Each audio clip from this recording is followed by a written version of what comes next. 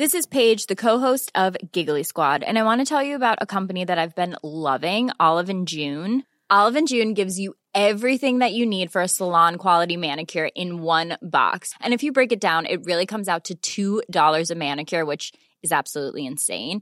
It's also so easy to get salon-worthy nails at home with Olive & June. The difference between how your nails used to look when you did them yourself and now with the Mani system is a complete game changer. The best thing about Olive & June, too, is it's a quick dry. Dries in about 1 minute, lasts for 5 days, and full coverage in up to 1 to 2 coats. Visit oliveandjune.com/perfectmani20 for 20% off your first system. That's oliveandjune.com/perfectmani20 for 20% off your first system. He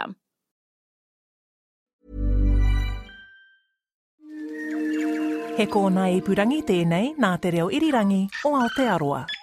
Piki mai kake mai and welcome to Our Changing World from RNZ. I'm Alison Balance. This week, we're off to visit a very big piece of equipment at the University of Auckland's Engineering School. The kit in question is a wind tunnel, and it gets used for all sorts of investigations. The university says its boundary layer wind tunnel is the largest and fastest of its kind in New Zealand. They also have several smaller wind tunnels. These are the focus for plenty of research projects investigating the effect of aerodynamics on various objects, everything from buildings to Olympic cyclists and drones. To find out more, I'm off to meet mechanical engineer Rajneesh Sharma and some of the students involved with the wind tunnel, which is housed in a very large warehouse. This used to be where Dominion breweries used to be located. So they used to make beer here. Yeah, I guess, yeah. So in the middle of this enormous warehouse space, you have a very long structure, slightly bellows-shaped because it's bigger at one end than the other. We've got a ducting system, which is a closed-loop ducting system, and there's a fan. And the fan then pushes the air around this duct. So what happens is that we have to slow down the flow in the enlarged section and then pass it through a contraction. By doing this, we are able to reduce the turbulence levels in the wind. And that helps us for aerodynamic studies that require clean air conditions. But because we've got this, if you like, a long ducting system, we can actually place roughness elements on the floor and generate what we call the atmospheric boundary layer flow conditions with specified levels of turbulence. Now, someone's just turned off what was making that noise. So is this just a little wind tunnel that was running here? Right. So alongside the big wind tunnel, we have a little wind tunnel that allows us to mount small models and do testing, and that enables us to utilize some probe-based instruments and allows us to resolve the flow field for smaller size experimental setup. Actually, how long is the wind tunnel? This is approximately 20 meters. And what speed winds can you create in there? We can control the speed in the wind tunnel from very low speeds up to 20 meters per second. That is approximately 72 kilometers an hour. Pretty windy. It is pretty windy. Someone might ask that this is not a storm wind speed. Well, it's a fairly stormy wind speed, but not an extreme wind speed. But what we do is when we study the effect of windstorms is we rely on dimensional analysis, and we are then able to use non-dimensional parameters to scale the conditions. And so we not only can scale the geometry and the dimensions of the object of study, but we can also scale the speeds as well. And our data can represent conditions which are very windy as well. So we've got established techniques for that. Now, speaking of scaling, there's something else that's caught my eye. So let's just walk over here. So what I'm looking at is a polystyrene model that looks like an entire cityscape with big tall buildings in it. Right. So, for example, if a new building is to come up in the city of Auckland, the council requires the developer to satisfy them that the new structure will not cause unnecessary wind speed-ups at pedestrian level. So we have a 1:400 scale model of the city of Auckland, and that helps us to do testing quite readily with anything that goes on in Auckland. I think we've made great strides in that area in the last 30, 40 years, and I'm thinking back to Wellington, for example, in the 1980s, and places it was so windy on the streets of Wellington that it would blow pedestrians over, and that doesn't happen anymore. They've sorted that one out. Well, there we are, yes. So the wind tunnel is fundamental to bringing about that change. Thanks, Rajneesh. That was Rajneesh Sharma. Now, let's talk wind tunnels and drones with PhD student Nicholas Kay.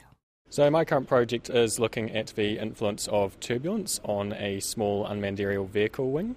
So most people know of drones as quadcopters and aircraft like that, but what is not so publicly aware are fixed-wing UAVs, which have been developing since the 90s as everything gets smaller, and they're really good for when you need long range for things like surveillance, and so I'm looking at UAVs of that type, basically small aircraft of about 2 metres wingspan, an example of which is Kahu, which we're fortunate to have in the lab at the moment. So it's a Defence Technology Agency UAV? So this aircraft was developed by the Defence Technology Agency of New Zealand Defence Force in the early 2000s, and it's mainly used for things like photography and surveillance. And it kind of was the start of our adverse weather research as we got a wing in 2015 for looking at icing building up on the wing. So as you fly, you get ice building up. So we tested that in wind tunnel, and it's grown since to involve more icing projects and now turbulence, which is what I'm looking at with a 2-dimensional aerofoil section. Explain to me how you're going about your work. So for my work, I have 2-dimensional test wings, and so I push them in the wind tunnel, and I assess it at flow speeds relevant to a small UAV like Kahu, and I see how flow changes over wings as we introduce unsteady turbulence in front. So turbulence is irregular motion as you pass through there. If you think on an aircraft when you're flying, you hit turbulence and you can feel the aircraft is shaking about everywhere. So that sort of irregular motion carries down to small scales. If you think on smaller aircraft, you feel turbulence more. Small UAV, a lot lighter, a lot slower, it feels it even more.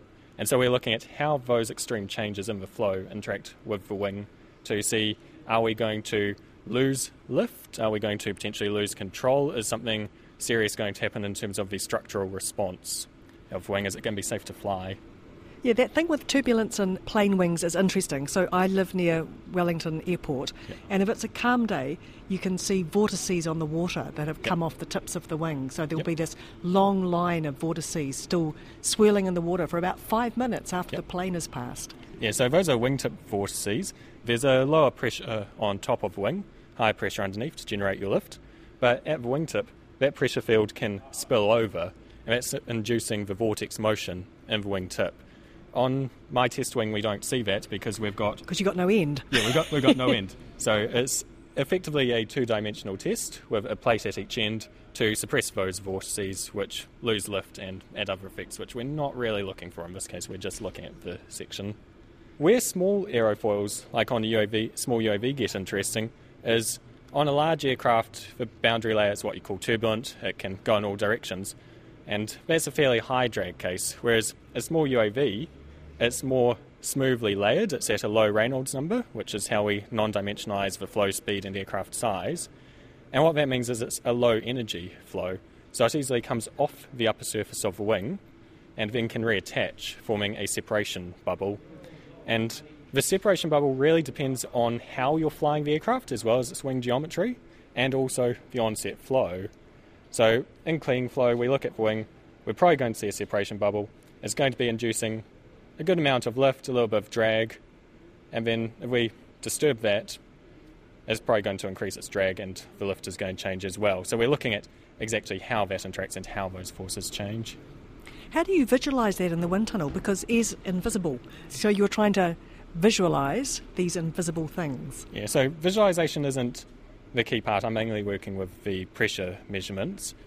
For visualisation, we have a fog rake. So it's basically like a comb, except out of the ends of each bit of comb, you're having jets of fog come out, like you'd have at a disco. And what that allows us to do is if we mount a camera above the wing and put some light through the fog sheet, we can see how the air is moving over the wing. It's no longer invisible to us. You usually use pressure sensors. Yes. So on my test wing, there's an array of small holes. Oh, I see those, yep. So there's 75 on this particular wing, and they connect to the flexible tubing, which you can see coming out the bottom. Oh, you've got a rat's nest of flexible tubing. Yep, well, it's 75 tubes. And then that we connect to one of our pressure modules, and from that we can detect what pressures are where on the wing. And so we can see the wing is generating lift, where is this lift coming from, and are there any unusual flow effects like the separation bubble, and what's happening with it, what frequencies. So normally we'll see up to 400 hertz, any fluctuations across the wing. Out of this, you end up with a whole lot of numbers. A whole lot of numbers and a whole lot of plots. And then do you do what with all those numbers and plots? So basically we're trying to link them all into a model so that we can predict if your aircraft flies through this level of turbulence at this Reynolds number, is it going to be safe to fly? Is it still going to generate enough lift? Are you going to be able to successfully complete the flight with UAV? And if you're designing a UAV for such conditions, what sort of aerofoil should you be looking to use? So we're just quantifying really how all that performance changes and then writing it up into a nice long thesis. I could imagine that Wellington, just going back to that again, since that's where I'm from, would be a very challenging place to fly a drone like this because it would have a lot of turbulence a lot of the time. Well, it's not just turbulence down Wellington. There's also a lot of gusting and wind shear coming off the mountains because Wellington Airport, it's between, obviously, two sets of hills. It does make things rather lively down there. But at least you don't have so much icing to worry about for small UAVs down there. Thanks, Nicholas. That was PhD student Nicholas Kay. And icing, and we're talking about frozen water here rather than cake frosting, is the topic of Naylin Oo's PhD. Okay, so this is the same UAV that Nicholas is working on? Yeah, it's the same UAV. And with a different problem. Yeah, with a different problem. He's looking for turbulence and I'm looking for the icy condition. So, as you see, right, there's ice here on the leading edge. So it's kind of rough, like you basically change the shape of the airfoil, and then when you fly the aircraft on that condition, like you get a chance to crash it easily. Okay, so it's not just the weight of the ice building up on the wing, it actually changes the turbulent flow. Yeah, it changes the profile of the aerodynamics, how it behaves around the wing. It totally changes it. Just having a little ice on the leading edge. Okay, so your wing model, yes, you've modelled yes, this rough edges as if it had ice on it. Yes, this ice was generated at Canada, at Icing Tunnel, and it was according to the standard of FAA. Okay, so what do you do with that wing? So I got wing, so I got two type, like one, I got pressure taps on the wing, so I measure the pressure and how the pressure behave having the ice on the leading edge. And also we got some high frequency signal. For that case, I use microphones, and to measure the high frequency oscillations generated from the ice. So you got some nice measurements? Yes, as far as I see, I'm getting really reliable results so far. I'm still processing the data. And so what are you going to do with that data? So we'll get the aerodynamic flow instabilities generated from the ice, and it will help to improve the further control for the UAVs, so we can fly better and safely over the icy condition. Thanks, Naylin. That was Naylin Oo. Kei te whakaronga mai koe ki tō tātou ao horihori ki te reo irirangi o Aotearoa. I'm Alison Balance and you're with Our Changing World on RNZ. We're finding out about research at the University of Auckland's wind tunnel. And Rohan D'Souza has recently completed a PhD on a tiny device that he has big hopes for. In my PhD, I've been working on an ultra-micro-scale gas turbine, which is pretty much a miniature power source for portable electronic devices.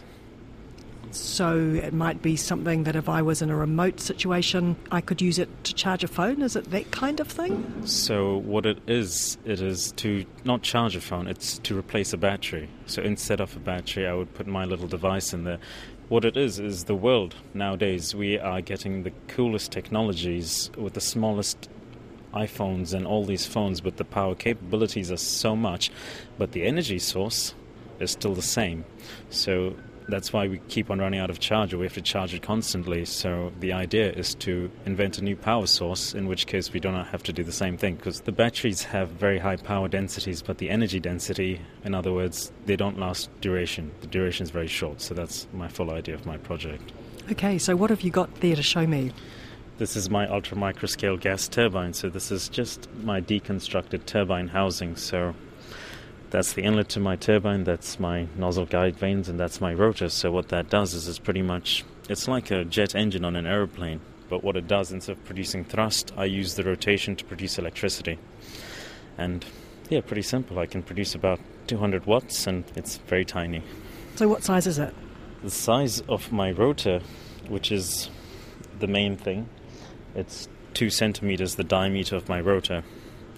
And I'm producing watts, a power range of 0 to 1,000 watts, whereas your engines, your gas turbines produce megawatts, but they're in the meter range.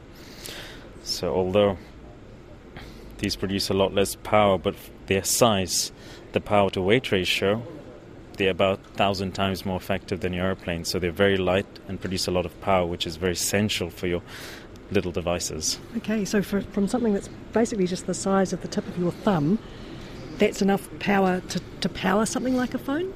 Oh, more than enough for a phone. It can power this little aircraft over here. Oh, so it could make the whole UAV fly? It can make the full UAV flight. So I am still struggling with parts and things at the moment because at these sizes we have other complications like we have to spin at RPMs of 500,000 and then bearings become challenging and heat transfer becomes challenging and we have all these other issues developing that have to be worked on. They're not impossible, they have to be worked on.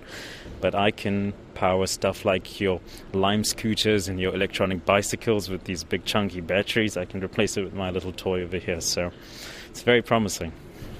So how do you get enough wind flow going through that to basically get it up to speed to generate power? So the ultra-microscale gas turbine comprises of 6 components. It has a compressor, it has a combustor, it has a turbine, it has an electric generator and the bearings. Over here I've just tested the turbine with compressed airflow. The next step, I'm working with students from Part 4 projects and I'm coupling it to a combustor. After that, we'll go to the compressor. So the compressor will first compress the air, so the generator will initially get it started. But I'm not there yet. So I'm just testing one component, and it works well. So you're happy with the concept?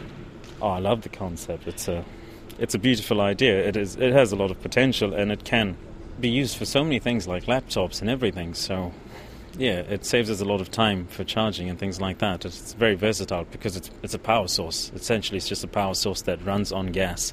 So it's like a little car engine that doesn't need to be charged up. So I'm very happy. When you say gas, what kind of gas?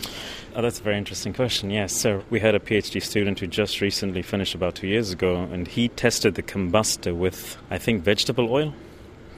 So it's actually quite versatile. So it's very environmentally friendly as well. God, it could maybe one day run on used chip oil or something. Oh, for sure, for sure. Yeah, I saw his bottle of canola oil downstairs for his combustion. I always take it back. So, yes, that's the biggest thing, not just miniature power sources, but going green at the same time, which is, well, what New Zealand's all for, so yeah. Thanks, Rohan. That was Rohan D'Souza. And finally, in our wind tunnel feature, we meet Ahmed Zaki, who is looking at an old building design from the Middle East, known as a wind catcher. Wind catchers are a way of cooling and ventilating buildings that is quite different from modern air conditioning. I'm a PhD student here, working on natural ventilation, and I'm reviving ancient ways to study ventilation. Air conditioning is not ventilation. The ventilation is usually associated with opening the space. It's connected with the external environment air. It's cheaper, it's free, you don't pay anything unless you're using some mechanical methods to enhance the air movement, for example, like fans and ventilators. So the wing catchers are completely passive. This model, for example, is based on an ancient real school in Iran. There are multiple shapes and types of wing catchers. It's a tower attached to the building and it can have multiple openings, multiple ducts, but this one only have 2 ducts. It's two-sided wing catcher, so one here and one at the back. They are isolated between a wall inside them. So it's a bit like 2 chimneys in a way. Exactly. Yeah, it's like 2 chimneys in a way. Yeah, and the tower has openings, and for example, one catches the air at higher altitudes. That's why it's called wing catchers. It's a literal translation from its Iranian name. They call it boat gears. I hope I'm pronouncing it right. And it catches the wind and it allows it to enter the building and cross-ventilate through the room. It works very well with windows, so there is a window here.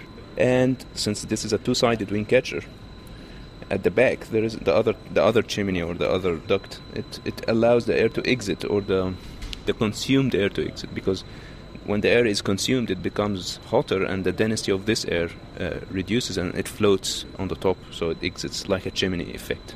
Now, wind catchers can have many openings to catch the wind from multiple directions at the same time, which enhances or increases the ventilation. But at the same time, when they started designing it, they realized when they increase the openings, the sensitivity of the air entering the building reduces, so it becomes less sensitive as you put more ducts or chimneys to the building. But it doesn't have a fixed rule, because it depends on the location, geographical location, air temperature, the location of the building, and how it's related to the surrounding terrains. This is a design that might work well in one place, and so what you're saying is the principle is very effective, but you might have to fine-tune it for the particular environment into which you're putting a building. Yes, it's working fine, but the problem is whether it will work fine in this particular place with this particular weather or not. One of the concerns is cold climates, because sometimes if it's open and ventilating in winter, it will start overcooling the building. And that's why modern wind catchers have controllers, dampers, heaters, so you can allow the air to enter with specific rates, and it gets heated slowly, and then it warms and ventilates at the same time. It's still cheaper compared to completely using a 100% heater or air conditioning system. It's cheaper because it's a mixture between two systems. It's a hybrid system. So you put this in the wind tunnel to test it, so you can vary the wind speed, you can vary the direction a little bit, so you can offset your building to the wind direction? Yeah, I measure at various speeds at specific orientation, and then I fix the speed, and then I start changing the orientation. The orientation represents the different wind directions entering from different sides of the building. So now we are trying to use the modern wind catchers, which are built with cheaper materials like metallic sheets or whatever they use now.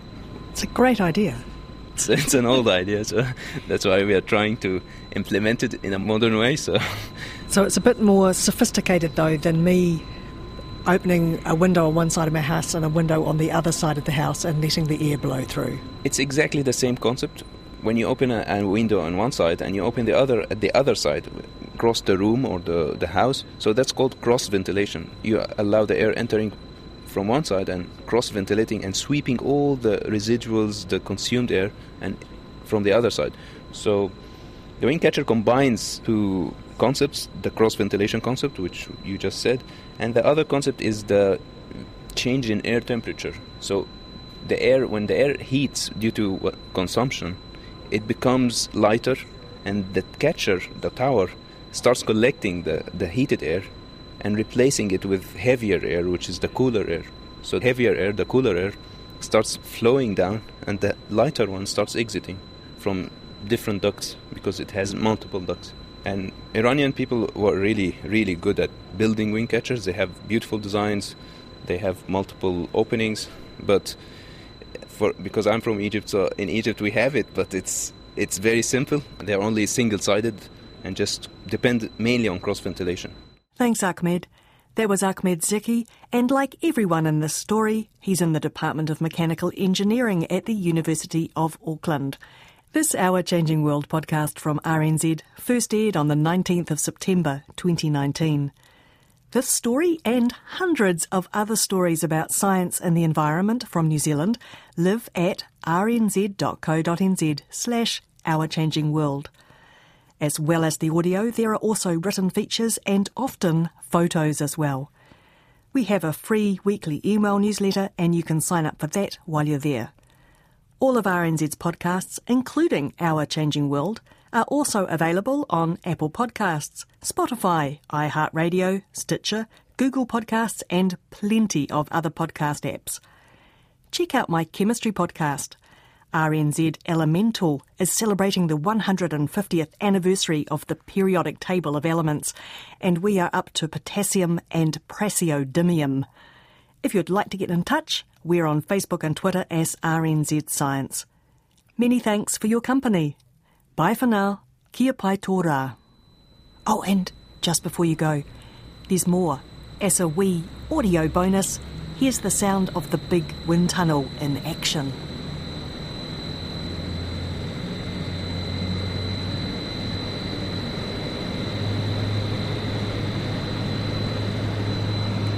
How fast is the wind blowing in there? Now it's 10 meters per second. So it's only at half speed? Yeah.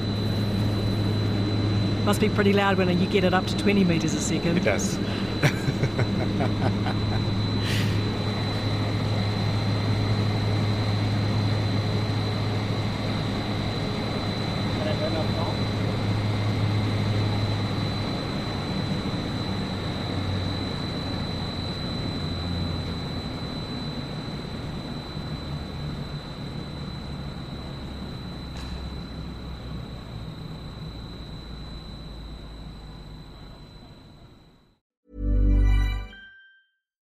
Botox Cosmetic, out of botulinum toxin A, FDA approved for over 20 years. So, talk to your specialist to see if Botox Cosmetic is right for you.